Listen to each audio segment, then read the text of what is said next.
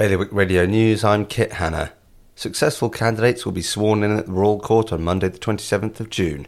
Politicians will then have till 5 o'clock the same day to nominate one of their fellow politicians for the role of Chief Minister, the head of Jersey's government.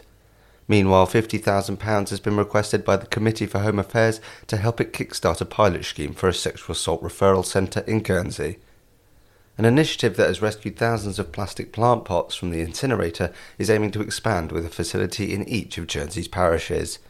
And the managing director of Sark Electricity says he will cut the cable supplying power to Little Sark if Chief Pleas do not work with him to find a solution in the next 2 weeks.